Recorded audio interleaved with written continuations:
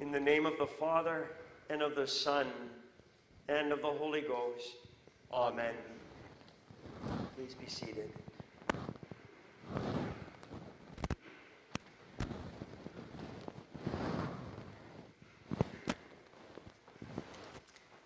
The Gospel tonight speaks to us about the beginning,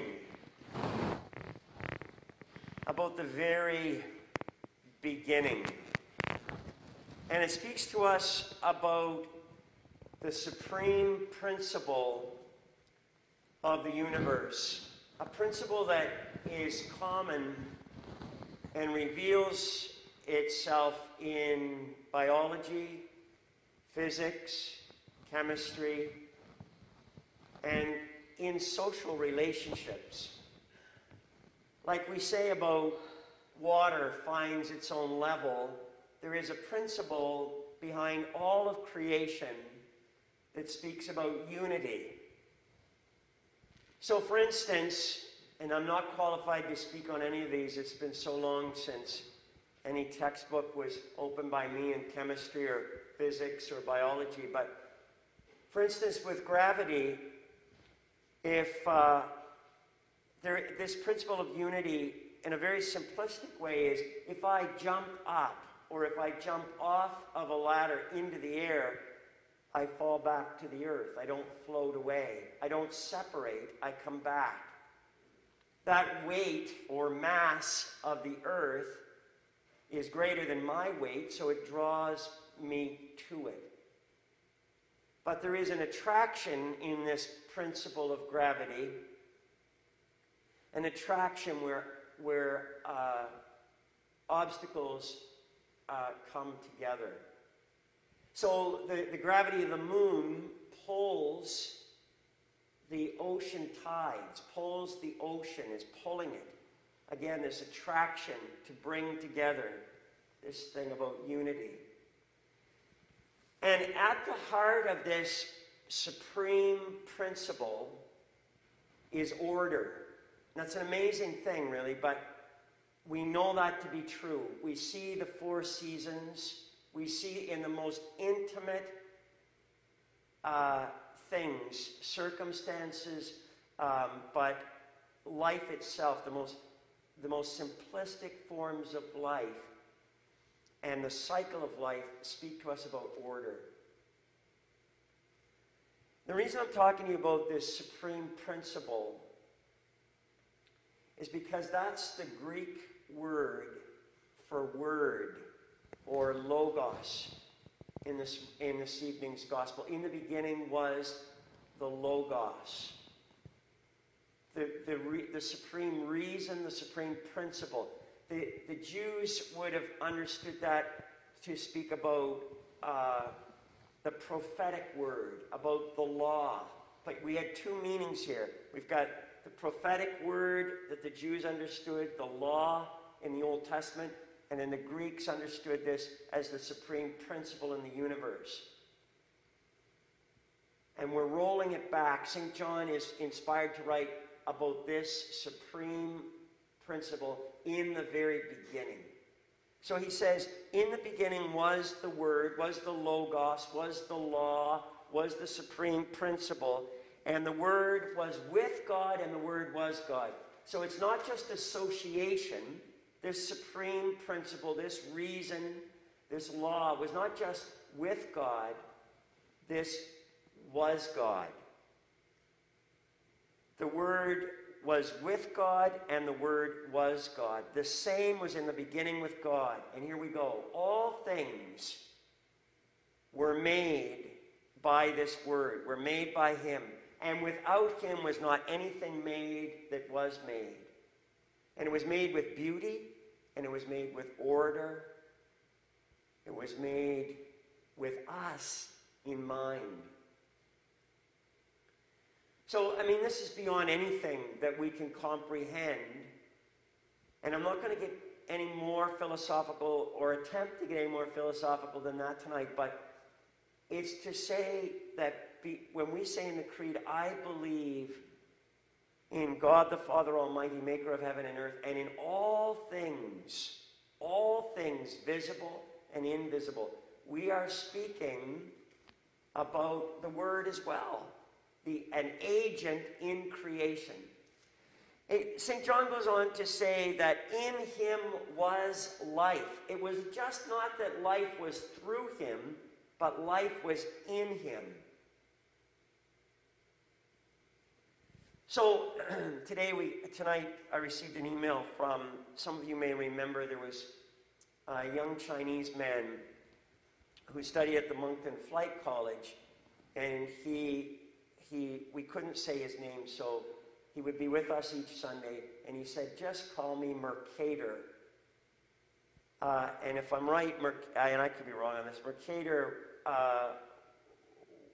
was the one who did a lot of flight mapping.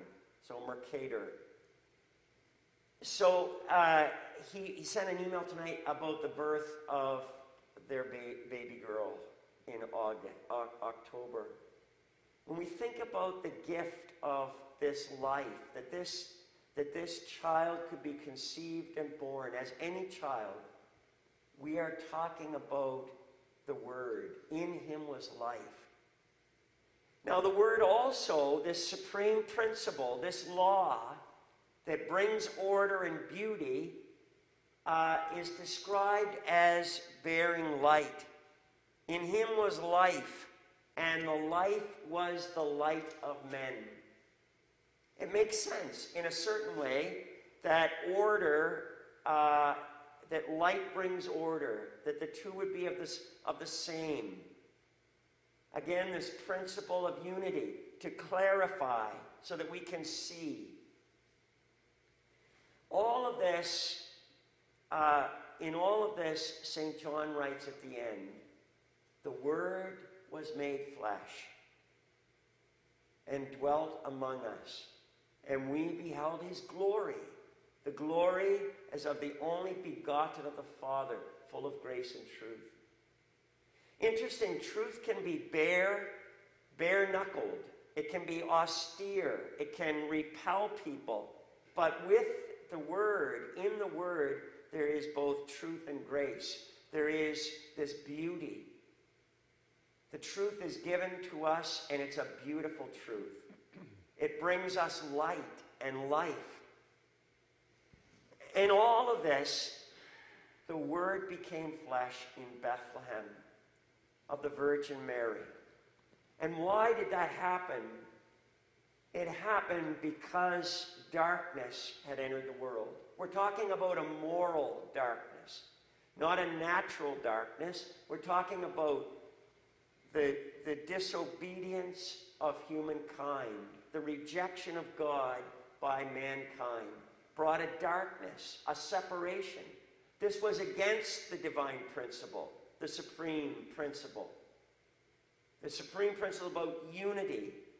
But our disobedience brought separation, enmity. So God, instead of writing us off, decided to enter in on a rescue mission.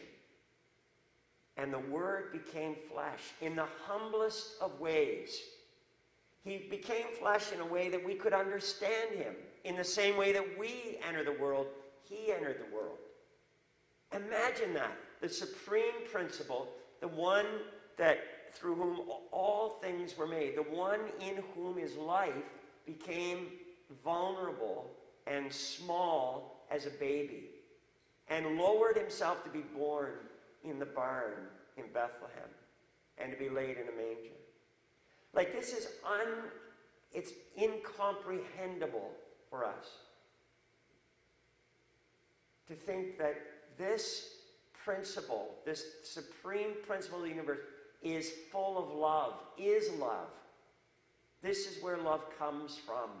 And this is the active love, to come to us in this way, in order not to snap his fingers and get us out of our mess, but in order to suffer for us and take upon all of the misery that we create, all the disorder, all the chaos that our selfish love generates. This is what sets the church, this is what sets Christianity apart from any other worldview or philosophy. I know it's politically incorrect to say that Christianity is different. Everything's supposed to be generic nowadays, but it's not. What sets Christianity apart from any other philosophy, religion, or worldview is the incarnation, is God becoming flesh. The one who sees and knows and designs all enters the misery that we've generated in order to save us. The incarnation of Christ is the difference. It's unique. And so I hope that you would see tonight two scenes, two cities, two scenes, two divine actions. The one is God's condescension, his stooping down to Bethlehem, the city of Bethlehem, city of David. Bethlehem, remember, means house of bread. The one who is the bread of life, who gives life, who is life, comes down to the house of bread.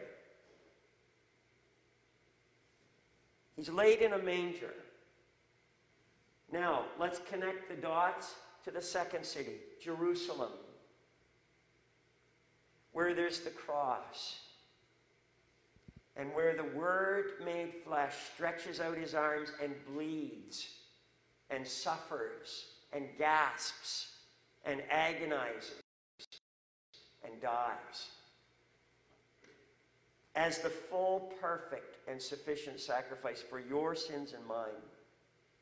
This is Almighty God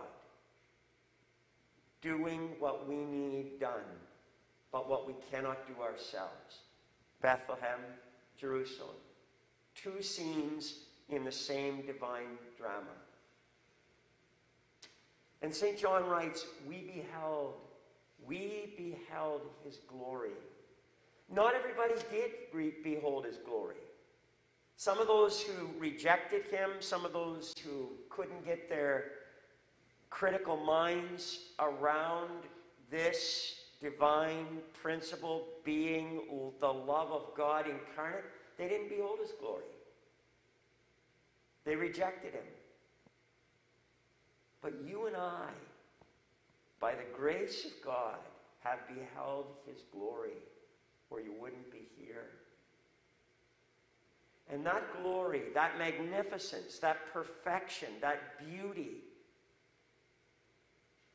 is life-changing. It's freeing. It liberates us from the powers of that moral darkness that St. John writes about. That darkness that can take over our souls, that can chain us and bind us. That glorious light, that glory is transformative. So we're here tonight to worship and praise the Lord God, our Heavenly Father, for sending his Son, the Logos, the one in whom is the supreme principle of the universe, the one in whom is life. We are here to praise him and honor him and thank him, knowing that that word did not snap his fingers, but suffered and died. Bethlehem to Jerusalem. Last thought. We're called tonight, as the shepherds were, to the house of bread. They were called to Bethlehem. The angel said, "Fear not, for behold, I bring you good tidings of great joy, which shall be to all people. For unto you is born this day in the city of bread, in the house of bread, in Bethlehem, the Savior, who is Christ the Lord." And you and I, with the 2020 hindsight vision, we are called every day. It's a privileged call. We are called as the children of God to Bethlehem. This is an aspect of Bethlehem, these four walls, the house of bread.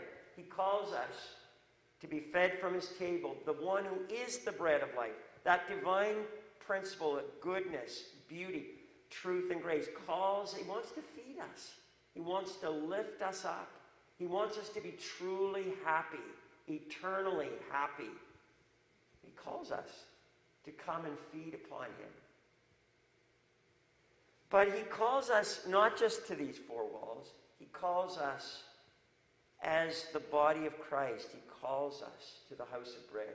That may be in your apartment, where you open up his word written. It may be when you get down on your knees and say your prayers. It may be at Costco when you meet another person, another Christian in this fellowship by the Holy Spirit. Always, though, he meets us in his word and in his sacraments, the sacrament of Holy Communion, the bread of life. So come, as the shepherds did, as we get ready to enter this Christmas season and then on into 2021 and we continue with the pandemic, come to the house of bread. Come to have the disorder in my heart reordered. To have the austerity and the confusion that is all around me and within me beautified, illuminated. Come and have the new life